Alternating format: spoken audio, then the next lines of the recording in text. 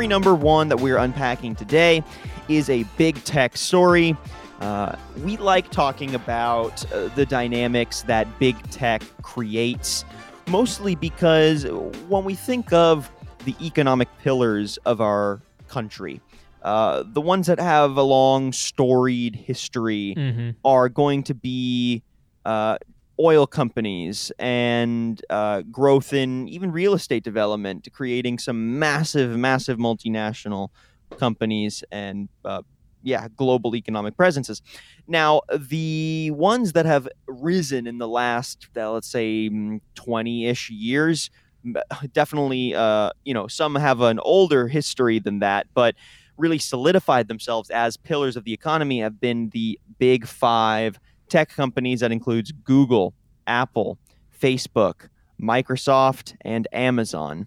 And those companies define a lot of the economic activity of our country, and I think open a window into what the future of our brand of capitalism and capitalistic growth is going to look like, and where we need to put our checks and balances, and if there aren't, what are the consequences going to be? So, if we look to Europe, they often have much stronger antitrust and anti-monopolistic practice legislation and action.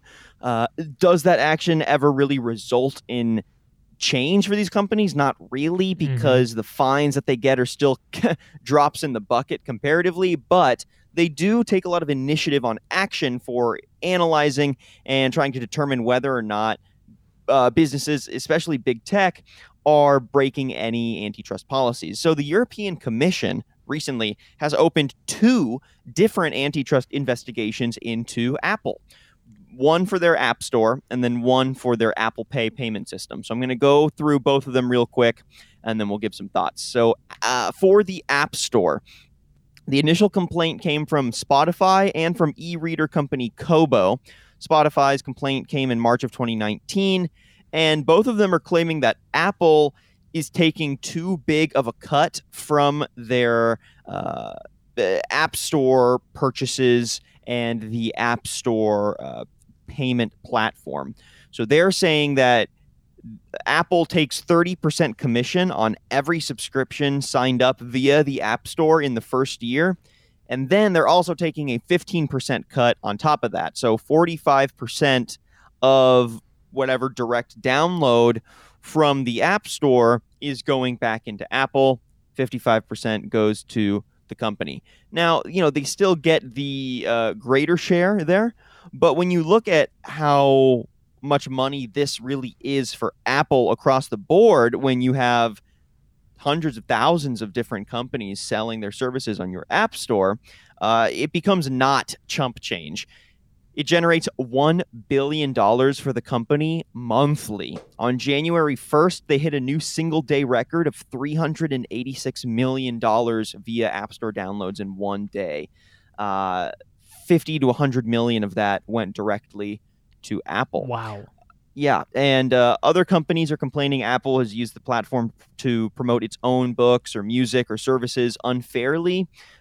We've seen Amazon get hit with similar claims that they boost their own products. Google as well, getting hit with probes into how their algorithm boosts or doesn't boost certain sites based on whether you're forking over more ad dollars or if it's a direct Google feature. So this is something that is common in big tech. They are both the service and the platform in many ways. And so when they are the service and the platform, they get to set a lot of the rules for how other companies interact with said platform in ways that can be read as anti-competitive. So the European Commission is looking at the situation to see whether the App Store and its rules are stifling competition in things like gaming and cloud services. Quote, the Commission has concerns that Apple's restrictions may distort competition for music streaming services on Apple's devices. And by having companies sell over their own in-app payment system, Apple, according to the Commission, has, quote, full control over the relationship with customers of its competitors. So add on top of all this, data is also apparently being siphoned from companies about their customers and not being revealed to them, but still being collected and used by Apple. So essentially giving information on customers and potential competitors to Apple that the competitors don't even have access to. So this is a quote from Margaret Vestager. I think I probably mispronounced that, but she's the EU's competition chief. She said, quote, Apple sets the rules for the distribution of apps to users of iPhones and iPads. It appears that Apple obtained a gatekeeper role when it comes to the distribution of apps and content to users of Apple's popular devices. So that's one of the antitrust probes.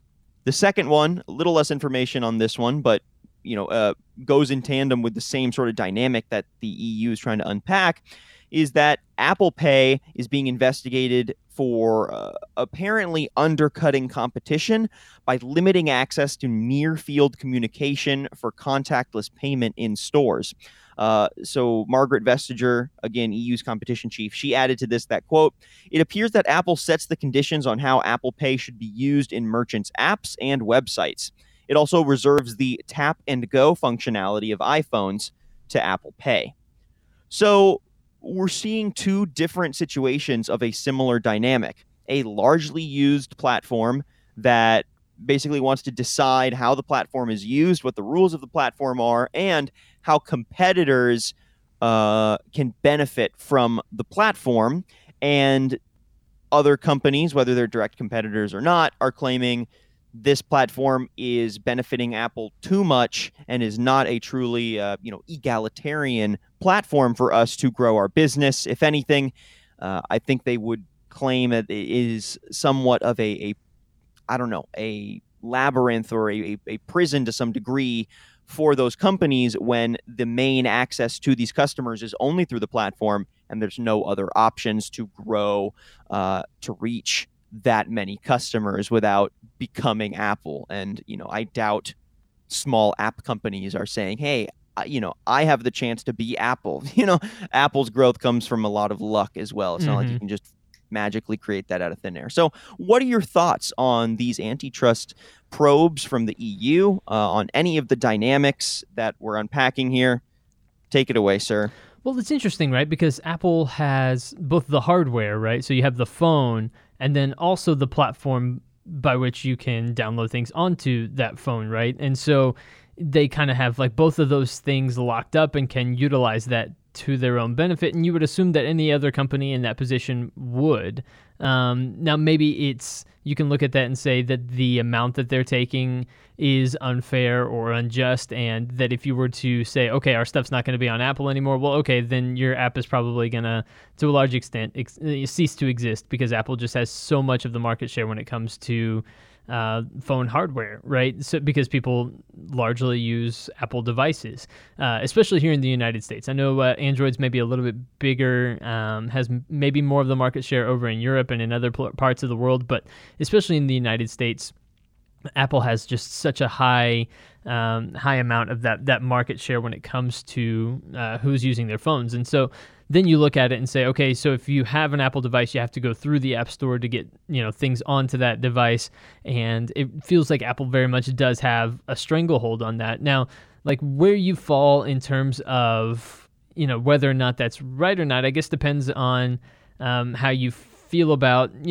other ways that you would distribute, how you feel about monopolies, how you feel about different things along those lines, right? And so if you look at it and say Apple, by virtue of the fact that they create the hardware and have created the platform, kind of has the ability to do what they want as far as that's concerned, or as the EU would maybe look at it and say that the way that they've leveraged these two things in concert with one another has created an unfair marketplace, and that there's not the ability to have that kind of competition like what's necessary, given the fact that Apple has just such a stranglehold over those two aspects of things. And so I don't know, it's really, really interesting to me, just the dynamic between that. And I don't know, where do you fall between those, Daniel? Do you think that, by virtue of having those two aspects of the market, that Apple kind of has the ability to do what they want? I'm sure that there are things in the user agreement that people agree to when they join the Apple Store that Apple would say, hey, this gives us the ability to do what we want as far as this is concerned? Or do you think that on the other side that, Apple should have a more maybe welcoming marketplace where people keep a larger cut of their of what people pay for their products and doesn't squeeze competitors out of the market? Yeah.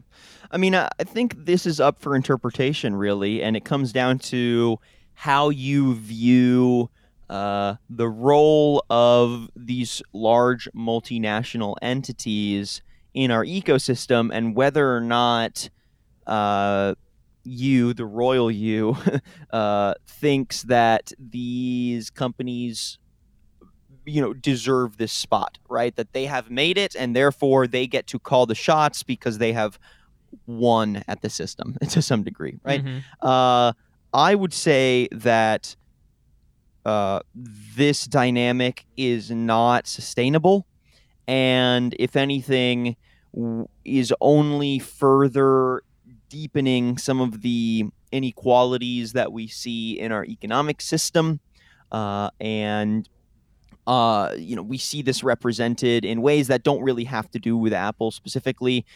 Huge gaps in income inequality, huge gaps in, the sort of, I guess, longevity of huge multinational corporations, while Main Street America is getting ravaged by COVID-19.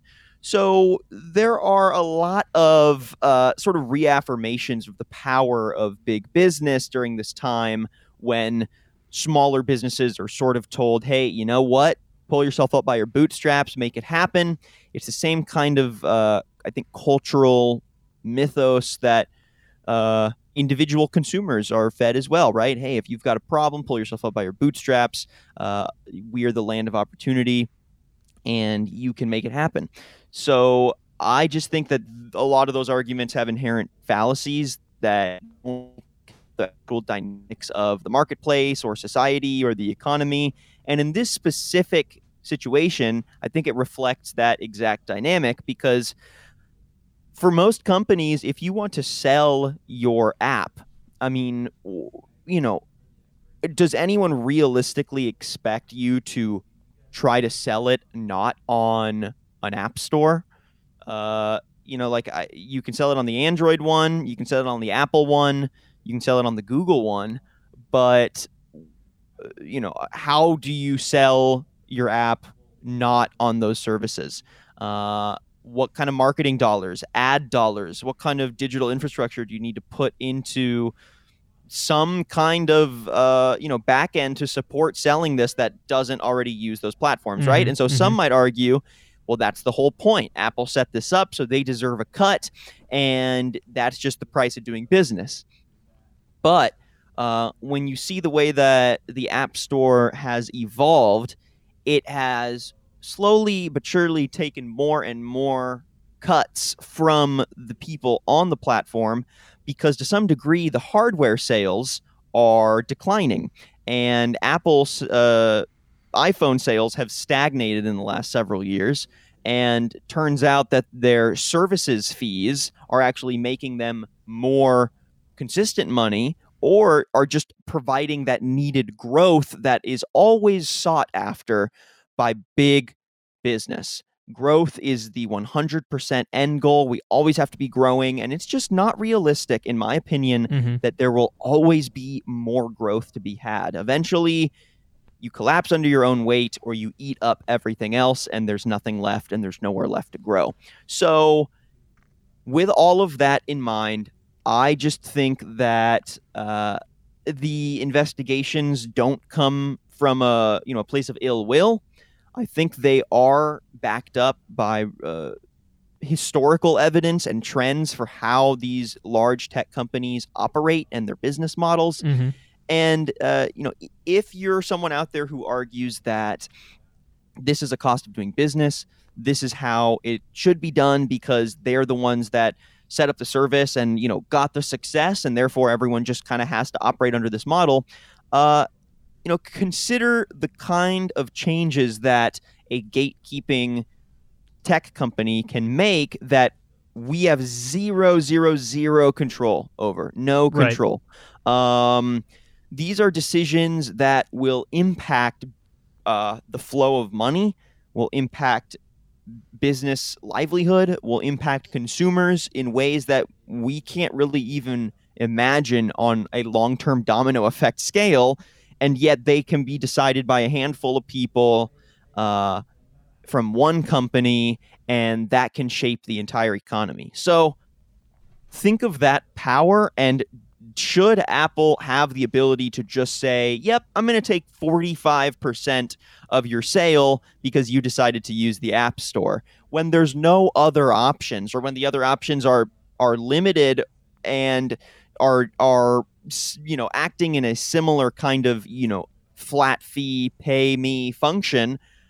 What else is there to do? So, the kind of fallacy of you can just find a better option, I don't really think is real. Right. And I think it does make the case for, Apple should be confronted about these practices, and there should be some discussion on what would it look like to make this more egalitarian in a way that, Apple still gets to have its cut for providing the service, but doesn't price gouge smaller apps that are trying to make a living on these platforms.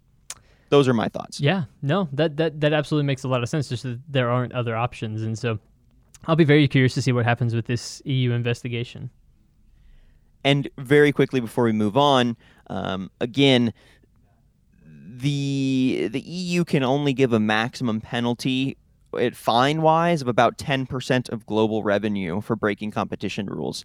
10% of global revenue is still huge, but for these multinational companies that sort of make money on their money very quickly,